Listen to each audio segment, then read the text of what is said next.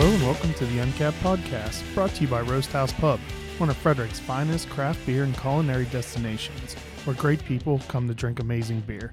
Visit them to track their taps and menu at roasthousepub.com or download the digital Pour app to track what's on tap. Hello, I'm your host, Chris Sands, and today I'm in Virginia, I believe Sterling, Virginia, at a conference for beer writers and bloggers. And this episode will most likely be the best one yet, because this morning I attended a session on how to podcast. And it was presented... Wait, we're not supposed to talk yet. You're laughing over there. I know. But so apparently the person that I thought was going to up the level of my podcast is completely blowing the intro. So that's snide laughing is our friend Liz Murphy from Naptown Pint. Hello. She taught me how to podcast this morning, so this is guaranteed to be the best episode yet. You're welcome. And then also joining us, who I'm sure is actively regretting her decision, is Julia Hurst from the Brewers Association.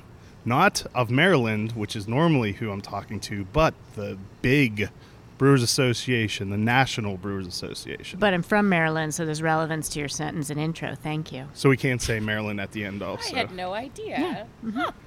So first, let's let everyone know what your long title is. Craft Beer Program Director at the Brewers Association. Thank you. So what exactly does that mean? What do you do for the Brewers Association? I know one thing you do is a great service is the pairing beer and food. Yeah, that's kind of a sideline gig almost. Big picture role is advocate and educator for craft brewers. So I literally positioned to be a voice for craft brewers and help advance the awareness of what they do. So there's that, and then under that umbrella are many things. Beer and food pairing is definitely a labor of love and a tactic to, I think, awareness for craft beer and advancing the entire beverage in the U.S. So I love that foray. I spend a lot of time talking about the business of beer, and I also always try and insert the sensory side of beer too, because that's really why we're all here, and I think why it's the number one beverage in the U.S. So in your position, is it more of like a consumer-facing programming, or is it focused towards helping the breweries do those things, or is it just a combination of both? It's a big potpourri, melting pot of things. I work a lot with brewers.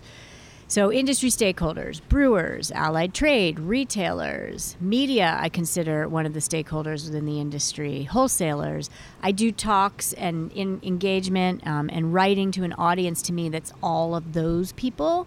And then the beer lover component of it, too, is a pretty huge part of what we're doing.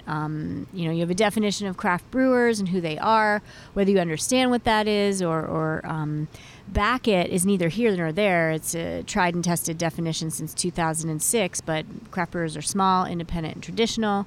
98% of the 6,600 plus breweries today are small, independent, and traditional. And so my education behind talking about who is a craft brewer really is relevant to the stakeholders that are craft brewers, the people that support the craft brewing community.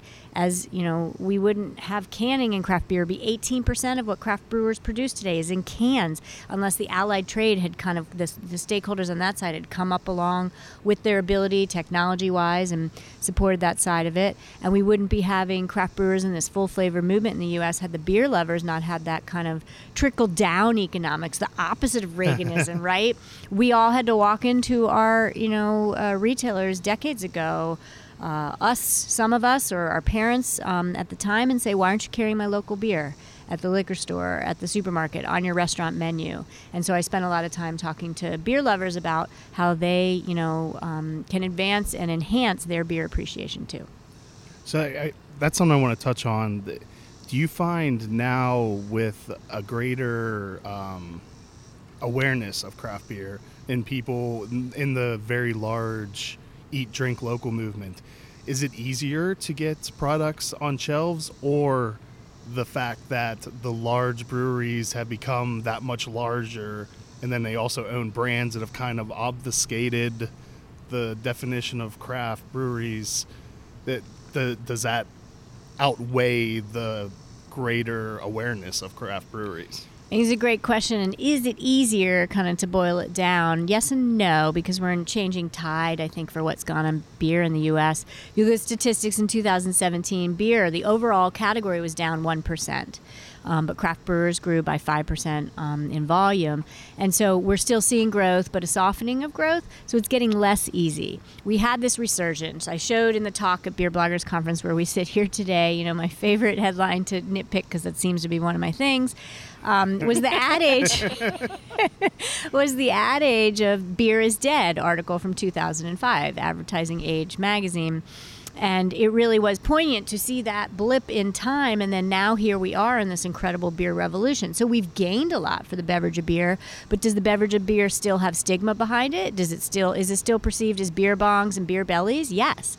And so I think it's easier to open a brewery today and think that you might, one version of the American dream, that you might be able to get your beer on the liquor store shelf or the restaurant menu. But it's harder today than it was for, say, you know, a Dogfish of San Calgione, who spoke yesterday about a lot of the history and the challenges and the headwinds that these heritage craft brewers are going through. And then you bring up a great point that big brewers have gotten into the full flavored beer space. They've acquired formerly independent breweries. They're not transparent about it. So they've learned, you know, a lot of things from the small and independent craft brewers playbook. But one of them that's not sticking is authenticity, right? Mm-hmm. I want to see that Devil's Backbone is owned by Anheuser-Busch InBev. I fully respect Devil's Backbone. They're making kick-ass beers. I tasted them yesterday in a full sensory with a Master Cicerone paired with the Devil's Backbone brewer, right? That is great for beer education, but we want some of what made this whole thing great, that authenticity, that true small entrepreneur spirit, to stay alive, instead of some of the craft washing that we're seeing appear today, and some of that, you know, corporatizing. I don't think I've ever heard that term before. Oh, craft yeah. washing. I have a whole piece on like it that. on my blog. Speaking of blogging, Well, go ahead, Liz. Speaking of, no, I was just going to say, speaking of nitpicking headlines, I remember I actually saw one recently where it was like how Anheuser-Busch has become one of the biggest craft brewers in the country. I'm like, I'm sorry, what? They've acquired craft brewers.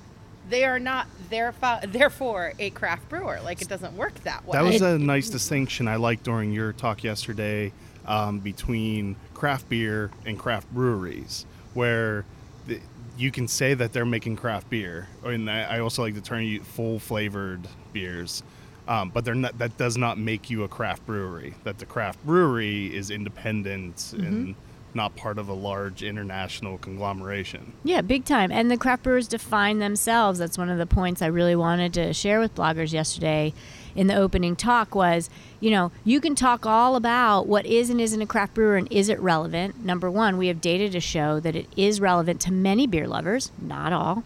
And number two, you've got this definition that's tried and tested from the membership themselves. So the national association that I'm with, Brewers Association, we don't just put on Great American Beer Festival and publish amazing beer books and websites like craftbeer.com.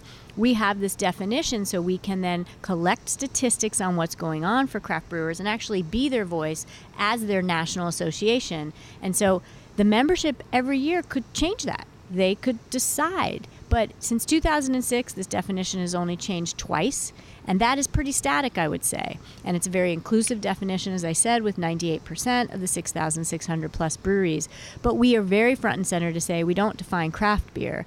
That's different things to different beer lovers. But the catch is, since we're talking about this so quick out of the gates, is that it's being redefined, right? What is craft beer? Largest global brewer in the world wants to be considered a craft brewer now, and they're presenting and marketing themselves as such. And, you know, will that be good for craft brewers overall? Jury's still out, but I think you get at the point that I'm kind of trying to make is, you know, craft beer is sacred. Craft brewers, and being one of those, is sacred. And big brewers don't need the representation, frankly, or the the label of that. They do what they do on their own enough. They're very diversified. They're getting into spirits and wine, right? It's not just all about the beer. Yeah. So there's a lot to analyze. Yeah, we have a couple places in Maryland now that have all three, like they produce all three. Mm-hmm. Mm-hmm. Liz is being surprisingly quiet. I know. This Hi. is, I think this Go, is the Liz. longest Bring her period. in. Bring her in. The longest periods of times I've ever heard you be quiet. No, I know. So one of the things, actually, Julia, that was kind of rolling over in my mind, you said it very briefly, was the stigma around beer. And I noticed, I remember, what was it, a couple of years ago when you were talking at the Craft Brewers Conference in Philadelphia, you talked a lot about really educating people about beer and food pairing. And that's something I've noticed where, I know you work a lot with Roast House Pub, Chris, Yeah. who does a really great job of integrating beer into their menus and doing creative culinary experiences with beer. But there's still kind of that barrier to entry for a lot of people where they just view it as a pedestrian beverage, no matter how much you talk about the artistry, the craftsmanship, where you take a look at the diversity of styles and versatility of flavor and how that really lends itself to pairing. It's something where I struggle with that myself, with getting a lot of my friends to understand there's just it's not just, it is a lot about the respect for the beverage, but at the same time, it's also just a lot more fun. Like if people would take off their, judgmental Judy caps and just have a little fun. Without fail, if the Frederick News Post runs an article about a brewery or anything to do with beer, there's going to be at least 5 or so comments of people accusing the newspaper of promoting drunken driving. Wow. It could literally be that this brewery opened and that's all, just a quick business. I don't understand why the newspaper's promoting drunken driving. And would that ever come up about wine, which is, traditionally average wine is 12 to 13% alcohol. The majority of beers, and Brewers Association, we have our World Beer Style Guidelines. They are 160 plus beer styles. Most of those are less than 5% alcohol. Mm-hmm. So, or, on average. And so I think it's fascinating. And back to beer and food, because I love how we're weaving it back. And it's become more than just a tactic to me, but a passion project where I want to be empowered in that is wine gets so much play for being the sensory beverage. And when we at the Brewers Association got into the space to really try to use the ability to pair beer and food as one way to help retailers have more success, right, and better sales and more interest from beer lovers, we found out that of the 600 culinary institutions that we could survey, and it still hasn't changed, I've been saying this for 4 years now, because we finally have a database of them, there's not one that has this beer education on the same level as wine for their accredited programs. And that's crazy to me, and then this is the part of the conversation where I always bring up the sales of beer is $111 billion in the United States for sales, imported beer, domestically produced beer, and wine $62 billion. I was surprised by that statistic. I guess I just kind of would have thought that there was more wine sold than beer. It's not. I mean, in on-premise or restaurants where we sit and appreciate it, look at the price point of wine, and it's certainly much less accessible to the average Jane and Joe. So you'd think that retailers... Don't forget the judgmental Judies. That's what I was trying to go for that, but I forgot what she said. That name. The retailers have space to get get their pairings to be more accessible. So we want to see more beer pairings on menus, just like wine, and we want to see beer get equal footing just like wine. That's the fair way, and that's, frankly, taste-wise, the people kind of demand it. What's weird, though, is, Chris, when you said that about how you always get comments, like whether you're talking about a beer dinner or promoting a brewery, there's this weird thing that I've seen also where we saw it we have something called Alcohol Day, during the Legislative General Assembly here in Maryland. And a lot of what came up was every time somebody was talking about a brewery, there was a lot of negative connotation wrapped around what beer does to communities. Yeah. And when I sit here and think about beer versus wine versus spirits, I'm like, guys, of all of the offenders we have across the table, we're talking about beer where the majority of the beer styles out there are sessionable.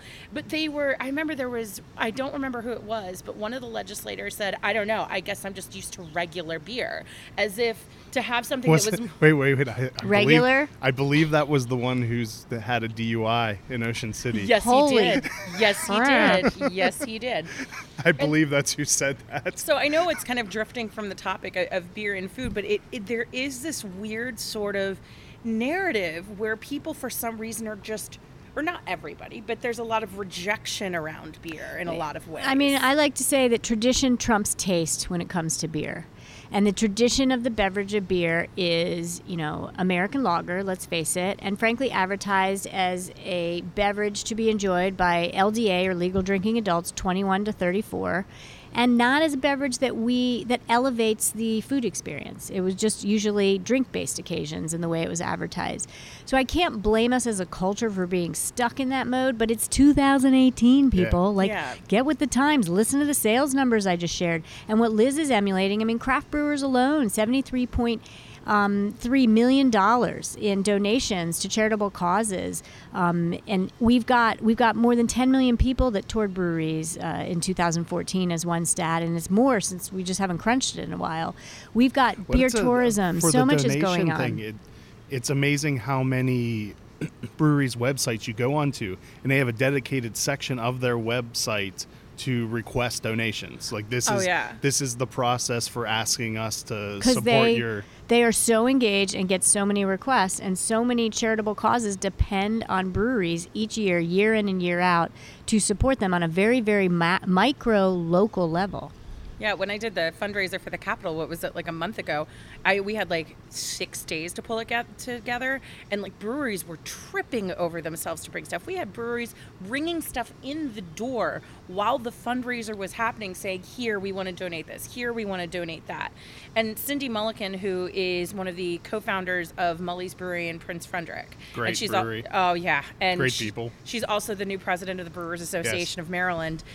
She had a really good talking point that I am now going to butcher because that's my job, where she really talked about the fact that, in some ways she resents the implication that tap rooms can be a menace to public safety. Yeah. Because she sees, especially as they're becoming, they're proliferating more, they're becoming more like neighborhood and community anchors. The last thing they want to do is hurt the community that they call home. I mean, it's where I go to play Jenga. Yeah. Exactly, and I'm really bad at it. Last time I lost a Jenga, it fell on me. I'm like, all right, I got it, Life-size Jenga or tabletop Jenga? It was life-size Jenga on a table. Those are fun. It's fun. It was fun. It was fine. Liz, not her thing. What, to the stereotypes of like the craft beer consumer and the wine consumer, there's a cidery in Maryland who has chosen, even though it may be actually a nationwide designation, I'm not sure, where a cidery is licensed as a winery. They have joined the Brewers Association and choose to go to beer festivals instead, because they found that when they're at wine festivals, that the people at wine festivals are there to get drunk. They're not there to learn about the product. Oh, wow. And so much about being a cidery is education, because people don't have as much education when it comes to that. But people at beer festivals are there. I mean, of course, there are definitely going to be people there who just want to get drunk.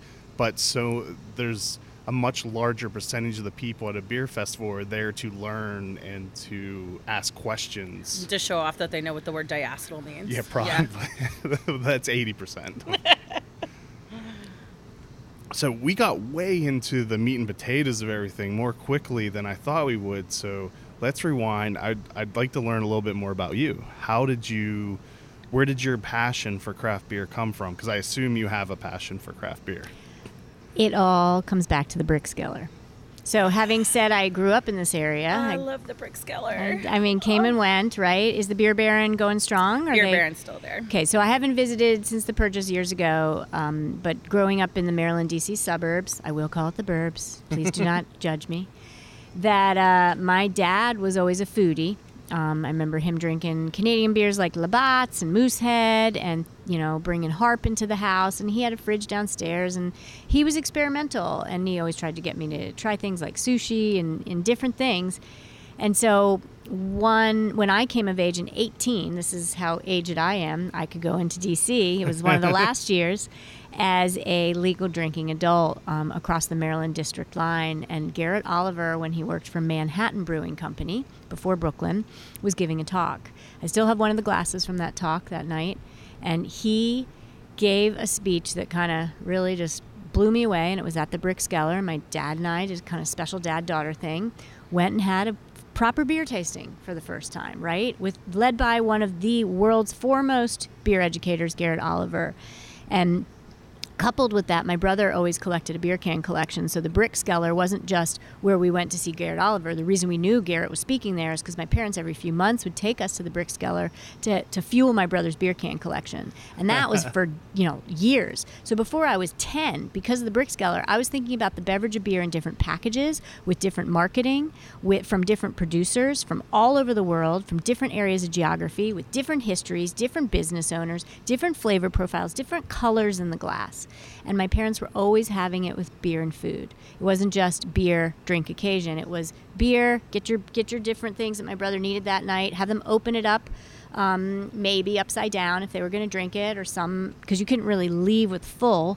Some they gave away to tables around us because they wanted to be responsible. So I had all of this exposure at just this table at the Brickskeller every few months for years. And so that a lot of that fueled things. And then broadcast journalism major, got a job at Washington, D.C. Bureau, which was great. My parents were like, cool, she's on the track.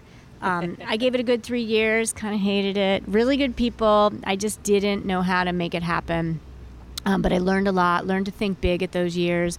Larry King Live, Crossfire. On the weekends, I was getting to weekend produce, field produce. It was a great experience. Quit my job there, though, for very wise reasons, and went cross-country for a year. Traveled BLM, National Forest, National Park, went to brew pubs and camps with my friend Christy, who also quit her job and would go integrate into the beer scenes, because that was where we always found like-minded people. And on that job, in that year off, I actually volunteered at the Great American Beer Festival. So that's how I found my way to the Brewers Association. So how long have you been with the Brewers Association? Well, I've been a member of the American Homebrewers Association as another piece of the story since Charlie Papazian, out of a couple hundred people, picked my name out of a hat at a beer festival in Colorado. So after that trip, I went back to start working at CNN, and then freaked out one night, jogging in a field. I'm like, oh my God, I just picked up to where, to come back where I left off. No, I don't want to be back here. So I didn't go through with the new job and moved back out west, and had my heart warmed from Colorado and my GABF experience and all that. And that was in 92 when I moved out. And by the end of that decade, I got a job at the BA. So 2000, I've been at the BA collectively almost 15 years. I could keep going on and on because there's many tangents. I left and then came back. So I'm also a boomeranger working for the National Association. So I really have perspective. I left and I could have stayed away. But then Ray Daniels quit his job. He was always a mentor of mine. We were always very close and like-minded, collaborating, just like everybody does in the beer world. And when he left, 4 different people in 5 months told me about his job. And I had a toddler on the hip and another newborn that wasn't even 6 months old. And so I kept saying, talk to the hand. I don't need a job for another year. And then eventually I just couldn't. 4th person that told me, I'm like, all right, I'll go in for an interview. And then it all worked out. So what do conferences like this, the Beer Bloggers and Writers Conference, mean to the Brewers Association? It's become one of my favorite conferences of the year. These are our people. We're each other's people, right? And so the BA, through my involvement at Beer Bloggers and going to the first, and Zephyr Adventures reaching out to us to just have me speak, that was the beginning of much more. This is not just a conference I speak at. That would be so strange. Like, I get to come here and interface with people that inspire me, and Liz and I are going to connect and talk, and she's inspiring me to do things because I'm going to not let her not inspire me. And, that's the collective powwow that goes on here is, I think, very meaningful. And I think the Brewers Association has always had a great approach since I've been involved towards beer bloggers, right? I mean, our media passes, when you have a badge at Great American Beer Festival or Craft Brewers Conference, it means something. We do say no to people, as few as we can handle, but we have criteria and standards, and I've seen beer bloggers mature as I've professionally matured as a category and a group of stakeholders. It's not beer media and then the beer bloggers anymore. The beer bloggers are a part of the beer media, and I think part of that has been us interfacing each year. My colleague Andy Sparhawk is here, who's an amazing writer for craftbeer.com and an editor. I have coworkers that we get to come each year because I think this conference is meaningful, not just to attend, but to learn from the beer bloggers and continue to help give you guys, as much credit is due. Me again? Hi. I mean, I just thought Yeah. you seemed due to say something. Do I Overdue need, to like, say something. Do I need like a little timer? I want to know how Liz got into beer. Because I was broke, to be perfectly honest. So this was actually back when I was living in Washington, D.C. And at the time, we had a couple of friends who worked at 3 Stars. We had a friend of ours who was, really, really into beer. And none of us were really super into D.C. bar prices. So what we would do is we would just hang out. And the guys who worked at 3 Stars would bring by a couple growlers. And then the guy who was just really into beer, I became like this weird kind of guinea pig because I would never say no to anything. And it became really fascinating to me where it would be, he would put a Saison DuPont in front of me and then also give me a Left Hand, but then also give me a Mama's Little Yellow Pills. And those were all equally beer. And that I thought was really neat. But there was this kind of click for me in my brain when I was starting to just go to bottle shops and just buy random things. And I saw a bottle of Zoe from Maine Beer Company. It has this little smiley face, and I'm sitting there, on my couch, sprawled out, aggressively using my dog as a pillow. And he tries to get away. It's not happening. And I just kind of, was lazy, and I turned the bottle around. And I don't know if a lot of people know this, but if you turn the bottle around on most Maine beers, it has the story about why they chose that name or something about the beer. And it turned out the Zoe was the name of one of the brothers' daughters, and the beer was named after her, and it was a smile because he wanted to create a beer as bright as his daughter's smile the first time I think she saw a particular kind of whale. And I was just like, oh my God. That's the sweetest Did you thing ugly ever. cry? It's a beautiful, delightful, dainty cry. Thank you very much. Ugly cry. Oh my God. I save ugly cry. What's the rule by Ron Swanson? Funerals in the Grand Canyon. Yeah. But, it was just kind of that moment where it was really storytelling. But for me, when it started to go into writing, I grew to really appreciate and enjoy beer in DC just as a beverage, but there's something about Maryland, man. I remember I used to make the joke, you'll put your flag in Old Bay on everything, and if somebody doesn't let you, they are escorted to the border to go to Virginia. And thus they should be. Exactly. I know. I learned this. When I first moved in with Patrick, he had 8 different kinds of Old Bay in his cabinet, and I started trying to pare that down. I almost got dumped. That marriage almost ended before we even got to engagement. But there was just something really passionate about once you start talking about the people. And that's what I was talking about during the session this morning. Beer is a powerful, diverse, and beautiful beverage. But really what makes it pop is the context around it. Who are the people that made it? Why do I have this particular beer that sticks out of my brain because of a particular memory? Like Unibrew's La Fin du Monde, which I ordered in a bar not knowing what it was because I took 2 French courses and I was trying to impress a guy who was older than me.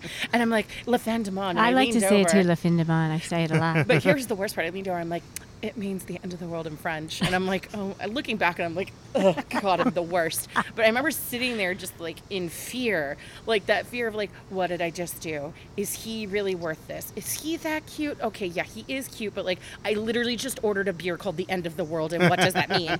And it ended up being this beautiful beer in a tulip glass. And there was just the meringue almost on top. And that's the fact that memory is so vivid for me because of context and story. Yeah. And Patrick's please don't tell me your feelings, just write them and share them with other people. So that with the writing, it ended up just kind of merging the two. So that's my story. And I'll make sure to check back in another 5 to 6 minutes with another opinion. All right. And I'll jump in and say you bring up Maine Brewing Company or Maine Beer Co. and Dan Kleban is on the board of directors for the Brewers Association. And so what a great tie-in of you had this local epiphany from a beer that was allowed to be frankly distributed in your state, and it moved you to literally change your entire course just from that label of one of the brothers having a daughter, that story. And you have people that give back to the craft brewing community, and if you look at the board of directors of the Brewers Association, it's pretty amazing and powerful. Julie from Denizens out of Maryland is on our board, and she was at the conference yesterday and did a great panel on diversity talk, and she's chair of our diversity committee. But I love seeing these breweries throughout my career that not only give back to their backyard community, their local state guilds, but that are also get involved in their national association, because that's where really the wow, I think, starts to happen. And that's why craft brewers finally have a seat at the table and a voice, and tax relief for only 2 years that we want to see become permanent. And all the initiatives that we've been able to forward is because you've got things firing finally on all cylinders, yet you got this tension and this changing beer market where, we're not reaching critical mass per se, but we are definitely reaching a place where everybody wants a piece of the pie. So what would you say right now is the number one issue that the Brewers Association needs to focus on? Well, we do too, and it's promote and protect. That's the easy way to explain it. Protect is tax relief, it's government affairs efforts, it's supporting all 50 state brewers guilds. We have an executive director guild program where we fund some of the EDs for guilds. And then the also tied to protect, I would call our technical and our quality beer efforts, because that protects beer. If brewers make world-class beer, they're protected. If brewers are safe in breweries, they're protected. So that's a lot of the protect. And then the promote is a lot of what I do. I'm the promote side for the BA, and that is the Independent Craft Brewer Seal and craftbeer.com, celebrating craft brewer stories and getting out there and doing sensory beer tastings and elevating beer pairing, and teaching retailers how to win at retail with beer. So beer helps them be successful, and the beer lovers get then the access to the beers that they want. So those are kind of the two main things. So I have a question about the Independent Beer Seal. Look, I came in early. She brought herself in. That's good. Pew, pew, guns blazing. No, I have a question about the Independent Beer Seal, because I sometimes hear mixed messages about that, or at least mixed reactions, because in the beer community, everybody has an opinion about everything. But I'd love to hear from your perspective why that seal is important. Sure. And you're referring to the Independent Craft Brewer Seal. It's the upside-down beer bottle. It says certified craft brewer, and it's backed by the National Association. It's a certified trademark. And that certified mark has been adopted by more than 3,600 breweries, which is amazing in 1 year's time. It's just getting started. And anytime you make moves as the association, there's going to be people that think you went too far, people that think you didn't go far enough. And I always say, great, that means we're right in the middle and we're doing a great job. And it's about transparency. Doing a certified mark to back who is a craft brewer has been an option for decades. And I said, as I said earlier, 2006 is since we've had the actual craft brewer definition, but that's a little bit vague. It's not hard to know what that is. So if you see this upside down beer bottle on a beer label, on a package, on a can, on the case box, on a brewery front door, many of you are probably, you go to that handle and there's the sticker right there, that upside down bottle. It means that brewer is proud to wave the independent flag. And they're not saying that anyone else makes bad beer. They're saying, I'm independent, support me too. It's about sales and support, and it's about putting beer above convenience. Because let's face it, big beer has the easiest access. The majority of distributors in the United States are owned or controlled by big beer. And when you get to the heart of how beer gets to market, craft brewers do not have the equal opportunity. Of 98% of the 6,600 breweries, they only have less than 13% of the beer share by volume. That means we're not in a balanced marketplace.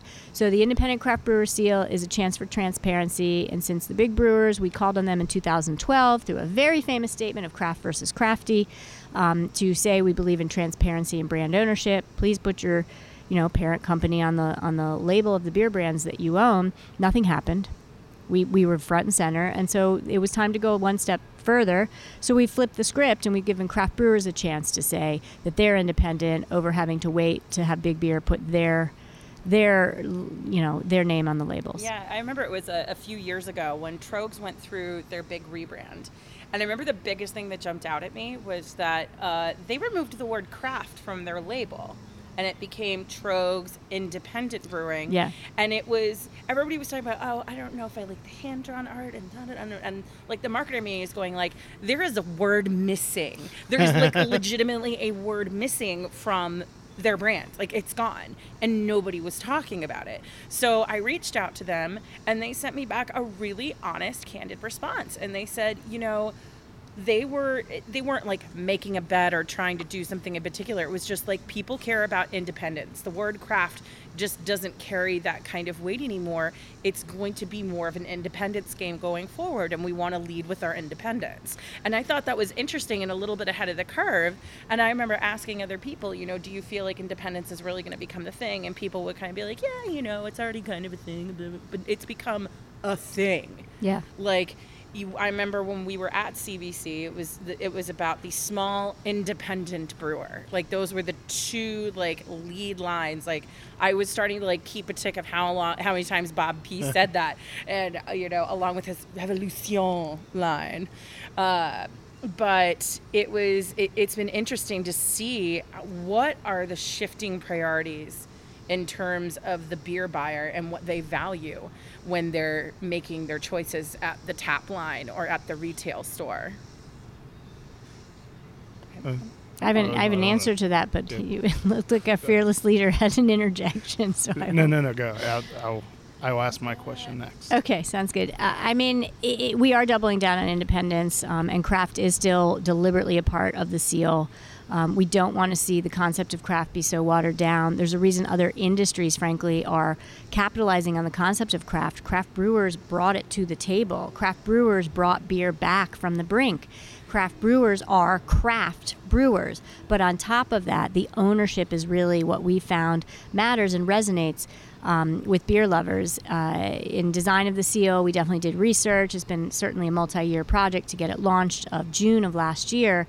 But we found that 92% of the beer lovers we put a seal in front of at the time, it wasn't the final Upside Down bottle, but it was similar, said, yes, this would matter to me to see that in and to help influence my purchasing decisions. 92%. So very powerful stuff. And we have lots of statistics on the seal. BrewersAssociation.org is a great place to go, as well as craftbeer.com. So what about the breweries that kind of blur from an ownership standpoint, where it's maybe a capital group that owns them, or it's a Sam Adams that has an umbrella of other places? What's the Brewers Association's view on those types of arrangements? Sure. The definition is very cut and dry. Small is less than 6 million barrels of beer a year. Samuel Adams and Yuengling, I always say, is the most advanced producing craft brewer. They're less than 6 million barrels of beer a year. Independent ownership means that you cannot have more than 25% ownership by a beverage alcohol company that is not a craft brewer themselves. Okay. Certainly a mouthful, but it does resonate. So that means when a big brewer would purchase another brewer, then they're out. Several brewers have made moves and they only have just shy of 25% ownership, and that shows that the definition matters. And then the independent component has to do with the majority of fermented beverages that you make as a brewery must be beer. And then getting to your question, private equity is not going to get you 9,000 placements in 60 days at retail, right? Private equity is a means to an end for financial means to grow your company. Sure, private equity has its own risks and pitfalls, but it also has its pros over its cons.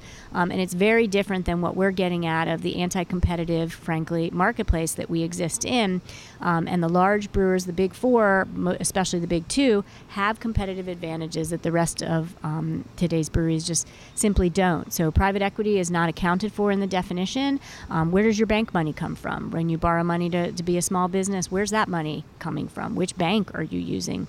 We don't get into the intricacies of where money comes from in terms of ownership. It's just the who is the owner. Okay. That starts to what matters. Private equity, ones that are owned by private equity companies, they can still use the brewery brand. In California, Oscar Blues Holdings, right? Canarchy. Yeah. They are full front and center, amazing craft brewers to watch, each making their own individual moves and with their own personality, and that is not tied to what this definition is about. And I think sometimes that's where there's some kind of an unfair criticism to the larger craft breweries that have gotten to the point where they have started to acquire, and sometimes just to save that brewery's existence. I mean, Dogfish Head, who we revere, has sold 15% to private equity with the option to buy it back from the family when they're able to. It's a means to an end. This is about American business. American businesses need finances to survive. And some breweries are going to sign up and say, yes, I want to sell out. I want to be owned by the largest global conglomerate. More power to them, but they do not then need the same help, and then they instantly have incredible assets and resources that the other brewers that they're competing against simply just don't. Yeah. Private equity is not going to plug you into what we're getting at in the big scheme of things. Well, we also see it with breweries where they're almost not necessarily, it's kind of the unfair criticisms or characterizations. You see that with larger craft breweries where they get so big, it's like, oh, well, they might as well have sold out. You know, like it's so strange. And I think you see this not just in beer, you see this everywhere. Yeah. You see it in how people view celebrities or how they view other businesses. Right. It's like you can be successful to a point, and then after we that, only cheer for you until you get to a certain level. and then it's like, whatever. But the other piece of it too is that I think sometimes people forget, you know, there are certain, like, if you want to make massive investments, if you want to, because like it's kind of like when you start hitting certain growth tiers, you know, organic financing may only get you to a certain point, and sometimes you do need that private equity investment in order to make those generational types of changes that you want to see, especially businesses where, you know, maybe it is the neighborhood tap room, maybe it's not, but I've talked to a couple of breweries and they say, you know, sometimes they do this because they remember, you know, it's not just them anymore. It's not just their family. Like they employ maybe 100 people, hundreds of people. Yeah. And they want to be able to provide, to be the good business owners, to provide security beyond when they decide to step down. Yeah. Craft brewers employ 135,000 full and part-time jobs. Don't know the percentage of private equity in the space, and there's certainly, admittedly, again, the pitfalls of will they want to be flipped, right? Is it just an investment? But we're learning a lot and watching what private equity companies are getting involved in this space, and they realize that they're engaged with people that are selling over to them in a way that they have standards to be met. And so I think they're teaching private equity a thing or two, too, which is nice. So I'll just point out that it is 2:03 now. Oh, let's wrap it up. So I'm fine with going further, but if you want to get back to the conference, well, yeah, we can wrap it up. this is very cerebral. I love it. We don't have beer. Don't love it. Yeah. And the sessions are about to start. Yeah. But what a great thing, I think, to get an opportunity. This to me is what beer is all about. Your listeners, if they care enough to be engaged in listening to this type of podcast, then we are really using beer not just as a means to an end of an enjoyable beverage in the glass, but to something more, to culture, to community, to connection to others. And so that's what I love in this kind of conversation. So I have one more quick question, because it's something I've always wondered about, where especially in any kind of relationship where it seems that it would be a very adversarial, is there an open dialogue between the Brewers Association and like the executives at Anheuser-Busch and Coors Miller, or is it kind of like you stay in your own corners and don't meet so that... I think two great, easy answers to that. Number one, they're members of ours. So as the National Trade Association, Liz just raised an eyebrow. I like that. I can do that too. You know, one eyebrow goes up. We have associate members and we have voting members. And, you know, big brewers are associate members of ours. They caucus and powwow. They contribute to our content. You know, Draft Beer Quality Manual, for example, is an amazing resource that has probably close to 100,000 plus out there in the space to get retailers to be better at draft. You know, big brewers are on those committees and contributing to the content in a way that's the same. I mean, we're really smart about how and where to work together, and then we realize where there's certain divides. Crazy, you know, recent article of Coors being critical of the Craft Brewers Conference keynote. You brought up Bob Pease, and he is our CEO. You could look up to the media articles on that, and there was, you know, definite good dialogue after that. We absolutely interface with executives from every brewery that are our members.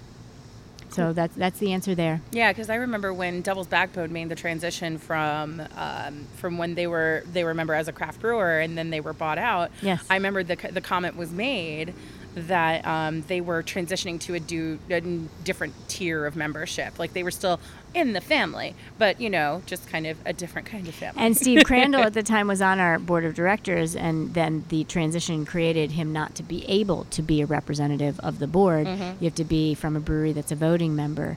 So that was definitely interesting times. And there's great place that the Beverage of Beer should and could be working together to advance the beverage, and we need to continue to work harder to do that. Yeah, because despite all their faults, they are, due to their endless resources, there are some things that they are really good at and can help the smaller guys. Absolutely. And making world-class quality beer.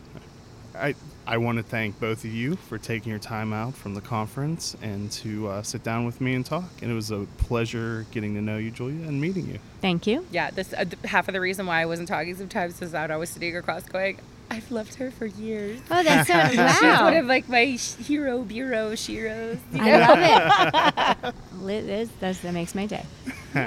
Hey, thank you, everyone, for listening. All Cheers. right, good beers to everybody. All right, bye. The Uncapped Podcast is produced by Graham Cullen and me, Chris Sands. Be sure to like us on Facebook, and if you've enjoyed these podcasts, please leave us a review on Google Play or the iTunes Store. A special thanks to Double Motorcycle for providing our theme music. Thanks for listening.